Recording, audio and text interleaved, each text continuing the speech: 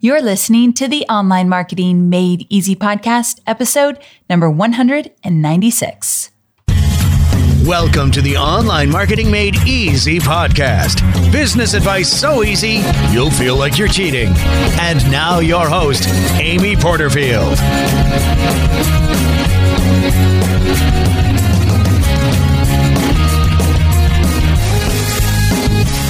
Hi there. Welcome back to another episode of the Online Marketing Made Easy podcast. I'm your host, Amy Porterfield, and today we are going to be diving into the 3 surprising strategies to increase sales on your next webinar. Now, before we dive in, I've got a question for you.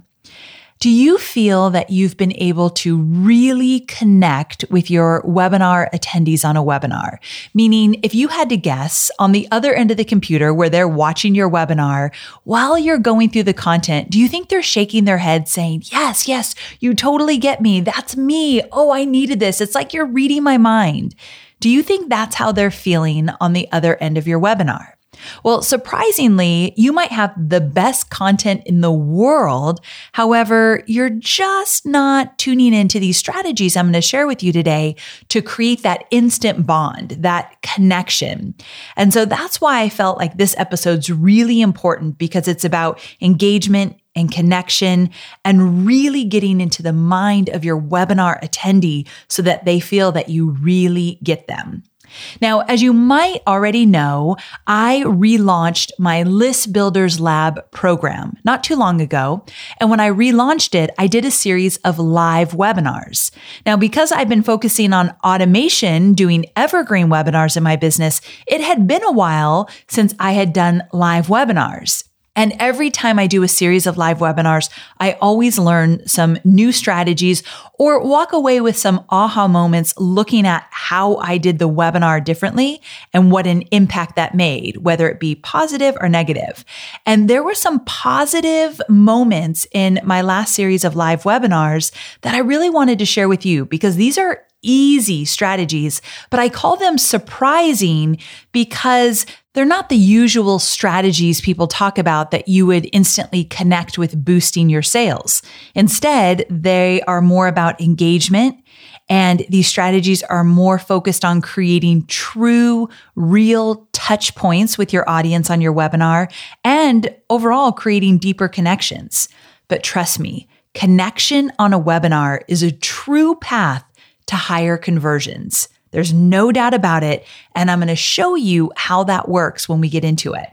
Now, since this episode is all about webinars, it's only fitting that this episode is sponsored by my free workshop, How to Create and Deliver Your First Wildly Profitable Webinar, even if you don't have an email list. So if you've been thinking about creating a webinar, or maybe you've done webinars and they're just not converting like you had hoped, then make sure to grab your free spot in my upcoming workshop. Go to amyporterfield.com/free class. Simple as that. amyporterfield.com/free class. All right, I won't make you wait any longer. Let's jump into the 3 touch points to boost your sales on your next webinar. Touch point number 1, turn your intro into a, hey, that's me opportunity. When I do a webinar in the first 10 minutes, I always tell a story. The story is different depending on what I'm teaching inside the webinar.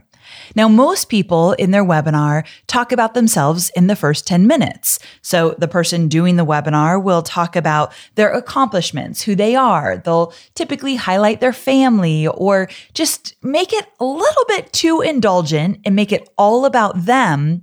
And what they're missing is they're not resonating with their audience. And so I like to tell stories on a webinar in a much different way.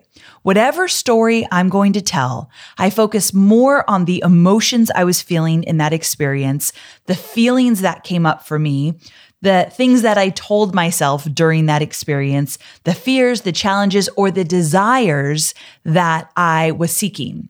And when I do a story that way, it's going to resonate with my audience a whole lot faster, because anytime I tell a story on a webinar, I want my webinar participants to be thinking, that's me. I totally can relate. She's telling my story.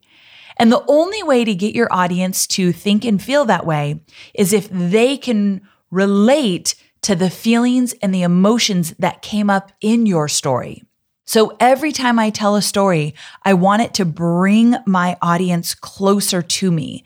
I want my story to build trust, an affinity, and a connection. And in order for that to happen, I've got to get vulnerable and really honest in my story. So the next time you tell a story on a webinar, ask yourself if there's enough true, raw emotion in that story. And if you're really, really getting down to the nitty-gritty details that will make your participants think, oh my gosh, he totally gets me, or holy cow, she's really telling my story. So I want you just to think about this because this is a big deal. In the first 10 minutes, it could make or break your webinar success. So let me give you a quick example.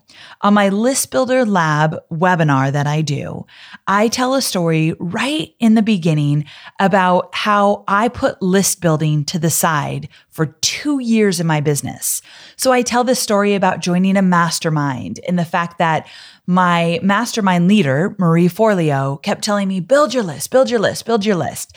And I'd almost just kind of laugh like, yeah, I'll get to that. I've got more important things to be doing right now. And then when I'd show up at the mastermind in 3 months down the road, I still hadn't done anything to grow my email list. And I was really frustrating her because she said, Amy, you're coming here to learn from me and you're not doing the strategies that are going to grow your business. So I started to feel some shame around my list, like I am not doing what I need to be doing. And also, I talked about in this story doing my first launch, and it was a huge failure. And I remember thinking in that moment, I've got to go back to a job. I am not cut out for this online marketing launch situation. Like this was a huge failure and I can't do it. And I also, during that story on the webinar, showed pictures of when I was in that moment. So it really brought it to life. That's another thing. If you have pictures, images to show that are real, like in the moment of the story you were talking about, by all means, pull them out because they will make the story even more real. But the reason I chose to tell this story beyond the fact that it's true is that I know my audience has shame around the fact that they haven't focused on building their email list. I know my audience sometimes feels like I'm not cut out for this. I'm going to have to go get a job, or I'm never even going to get to leave my job because this is not working. So talking more about the feelings, the thoughts, and the words I was saying to myself in my head during those moments, that's what's most important in a story in the first 10 minutes of your webinar. You want to make that connection. That story is not essentially about you. That story is all for them. Essentially, you are holding up a mirror so that they see themselves in your story. If they start to think, oh, yeah, she gets me, you've nailed it. So hold up the mirror the next time you tell a story in a webinar so that it's not all about you, but all about them and their situation, where they are and where they want to go. Okay, so let's move on to touch point number 2. Open up your chat and experiment with building your community while you are on your webinar. So I've got a quick story for you. When I was doing webinars during my List Builder Lab live launch a few months ago, we were using Zoom. And we typically use GoToWebinar, but I've noticed that I like Zoom for live webinars better because I like the video capabilities and features, meaning I think they're really easy to use. And on that webinar, I turned my video camera on, and during the webinar, I showed my face while I was also showing my slides. So it gave it an even more personal connection. I've talked about that on this podcast a few times now, but if we're talking about connection, showing your face in real time, always a great way to make that instant connection. But this touch point is about the chat. So here's what happened. We didn't really know how to use Zoom. And so we accidentally left the chat open during the entire webinar. Now, if you are in my Webinars That Convert program, you know that I talk about the Q&A and the chat box during a live webinar a lot. And my suggestion usually is to keep it off, meaning that people can post their questions, but the only ones that will see those questions is your team, you and your team, not everybody else on the webinar. And typically, I think this is a good idea because when a bunch of questions are flashing in the chat and everybody can see them, they're distracting. And then people get into conversations with each other, yet another distraction. And so my fear has always been that people won't pay attention to my webinar. And if you're not connected to the webinar content, you're sure as heck not going to be connected to the product I'm selling when I get there on the webinar. So I don't love those distractions. And I still stand behind that. I think that is one way to look at it. And I want you to experiment. So at one point, I want you to turn the chat off during your webinar so that only people can chat questions, but they can't talk with each other. Okay. So that is one way to do it. The other way to do it is to leave the chat open for everybody the whole time. And that's the mistake we made. We accidentally left it open. Didn't even know it was open. And then once it was open and I went live, we didn't know how to close it. So we just left it open. And I was pleasantly surprised around the community building and community connection in the chat. Now, I do think this says something about my audience. I have a really sweet, helpful audience. I'm very, very lucky in that. And I know not everybody has an audience where people are so gracious and so quick to say something positive and just nice to each other. But I'm lucky to have an audience like that. That includes you, by the way. And so people were helping each other in the chat. At one point, a woman asked a question like, what was point number 3 that Amy just shared? I totally missed it. And then somebody added point number 3 in the chat so she could jot it down in her notes.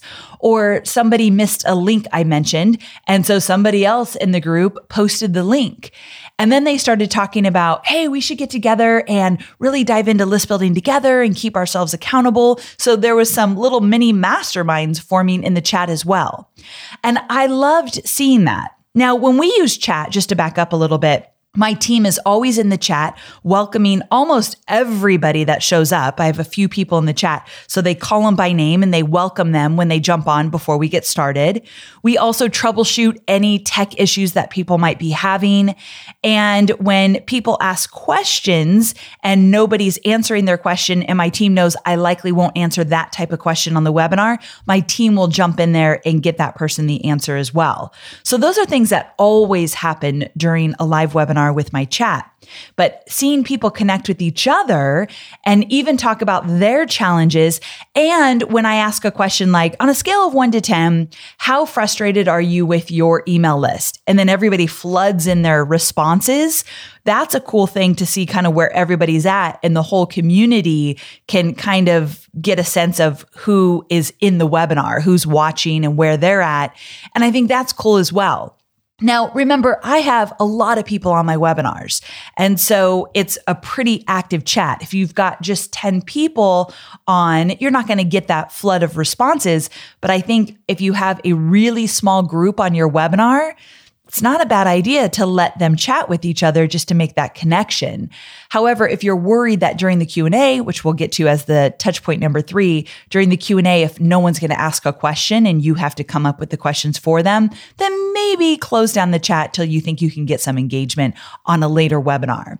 But anyway, my point is that I don't think there's a right way or a wrong way to use your chat. You could keep it open for everybody, or you could close it down and only allow people to ask questions. And I think you should experiment with both and see which one feels right to you.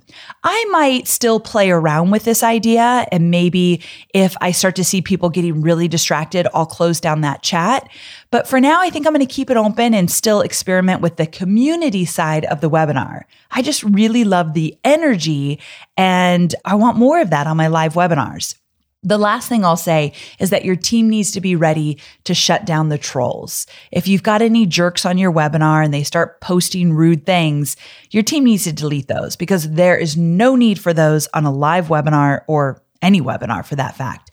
And so get your team ready to delete or block somebody. Know those functionalities inside of your chat in case you need them. Okay, so touch point number 2, open up your chat and experiment with building your community on your webinar. Just see what feels right to you. Touch point number 3, use your Q&A to show your webinar participants that you know who they are and you know what they need. I love a good Q&A on a webinar. I believe that it can increase your conversions when you nail your Q&A. But there's a few different areas of the Q&A that I want to dive into because I want you to look at your Q&A differently after this episode. So I've got 3 tips for you. Tip number 1, voice their objections before you even get into the Q&A. Now, of course, during your entire webinar, and I teach this inside Webinars That Convert, during your entire webinar, you're touching on the objections and challenges and fears that your audience is feeling because you have the solution. So you need to bring those up throughout the webinar, and I teach you how to do that inside the program. But beyond that, once you get done with your webinar, you've taught the free content, you have promoted your program, and now you're moving into Q&A. Before you actually take the questions from your audience, I want you to voice their objections. Now, here's how I do it. I think of 4 or 5 but questions that come up right before I actually get into the Q&A. Here's what I mean by but questions. So if I said, here, you need my program from somebody that just watched my webinar, they could be thinking, yeah, but, and then what are they going to say after that? So for List Builders Lab, yeah, but I don't have a lot of money to spend on Facebook ads. So list building is not going to work for me. Or, yeah, but I'm really stressed out by all the technology that comes up with list building. I don't understand the integration. Yeah, but I want you to think of those but questions, sounds so weird, before you actually get into your Q&A. And what I do on a webinar is I actually show those objections on a slide by slide. So I'll say, okay, we're going to do some live Q&A. So get ready with your questions. Start typing them into the chat right now. But before we get there, I'm guessing that you have some thoughts floating through your head right now, and you might be really interested in List Builders Lab. However, you're thinking, Amy, I am really concerned because I don't have the money for ads. And then I talk about that. And then I go to the next slide. You might be thinking, technology freaks me out, Amy. I just don't know if I'm cut out for this list building strategy. And then I address that. And I go through about 4 or 5 of those really quickly. So right out of the gate, I address their objections so that we kind of get those out of the way. And again, this is a way for my audience, those listening in the moment, to think, oh, she gets me. She knows exactly what I'm thinking right now. And the more your audience on a webinar says that, the higher the trust factor. They feel connected to you and they feel that they can trust you because you get them. So I answer these objections right before I get into the Q&A. And now tip number 2 is to redirect back to your course. So as you get into the live Q&A and you're answering questions for people, I want you to always use that question, if appropriate, as an opportunity to talk about your course. So if somebody asks a question, I don't just want you to say, oh, well, buy my course, and I answer that in the course. I don't want you to do that. However, I do want you to give a little value in response to their question. So answer it a little bit, but then say, I get into more detail and more specifics about this very question in my program.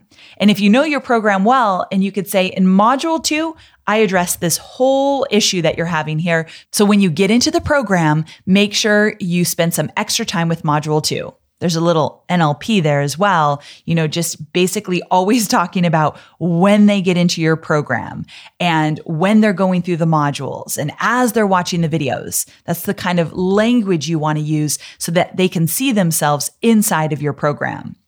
All right. So anyway, getting back to tip number 2, redirect back to your course. Every opportunity you find to talk about your course, do so, because the Q&A portion of a webinar is your time to sell. You are always selling during the Q&A portion of your webinar.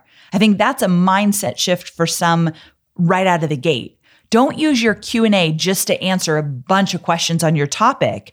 You're redirecting them back into the course, and you're talking about what they will learn in the course so that they start to see the value of the course even more. So use your Q&A as a selling opportunity. And also, real quick, I would have in front of you some questions that if they're not asking, you want to answer them anyway, such as how long will it take me to get through the program? How do I know if I'm right for the program? What if I have a question? Will you be there to answer it for me?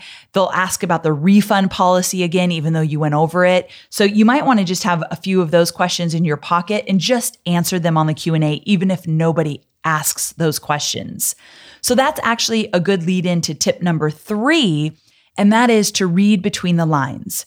Early on in my online marketing career, I learned to identify what my audience should be asking, but they don't know to ask. And if you are answering questions during a Q&A and you realize that people are asking a certain question, but what they really should be asking is XYZ, then go ahead and answer both questions.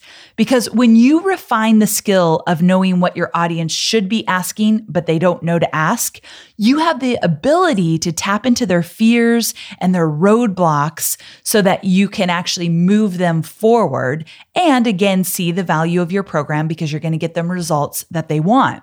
So this is a skill that you can really strengthen. Read between the lines. So here's an example. How much money do I need to invest in your program, Amy, to make it work? So when someone asks that question, I talk about the extra expenses it will take to get my strategies up and running.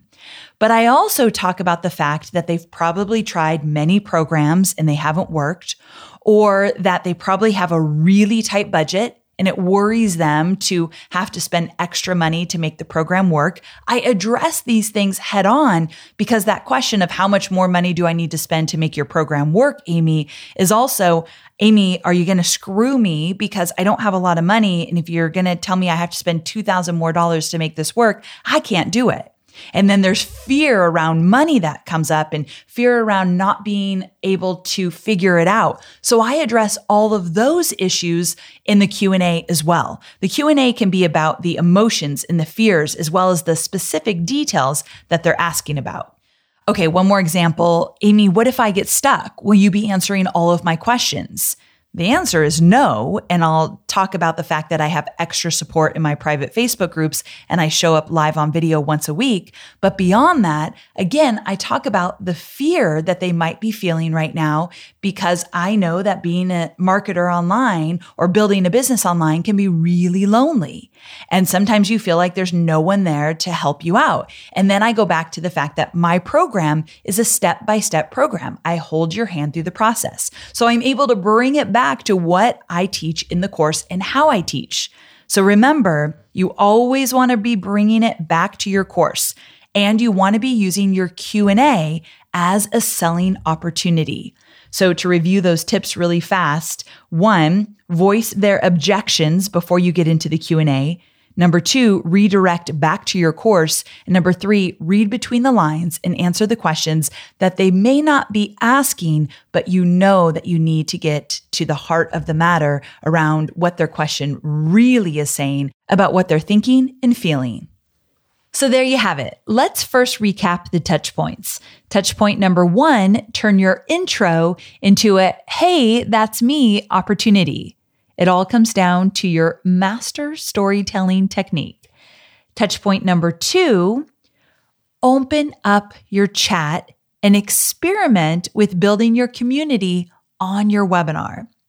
And touch point number 3, use your Q&A to show your webinar registrants that you know who they are and you know what they need. I think that's my favorite touch point of all 3 because you can do some really cool things during your Q&A opportunity. So here's the thing I want you to remember. These 3 touch points, more than anything, can help you become more deeply connected with the people on your webinar that are genuinely a good fit for your program.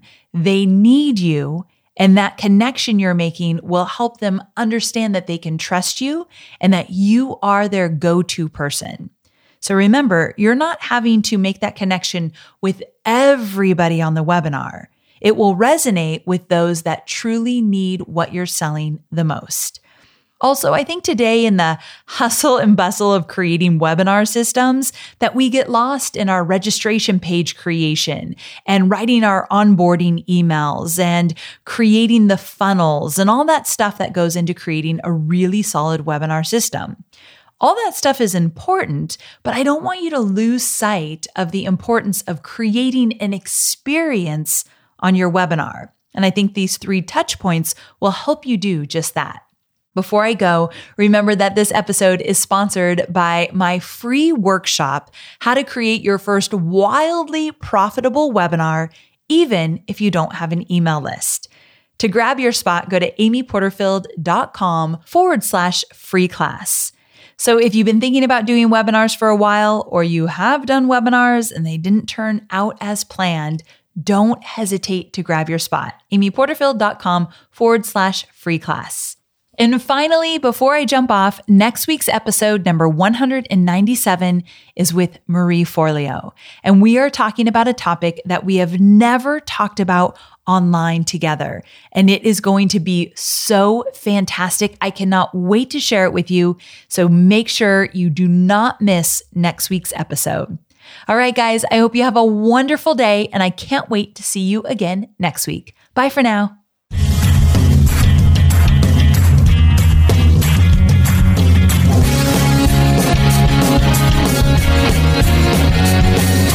Thanks for listening to the Online Marketing Made Easy podcast at www.amyporterfield.com.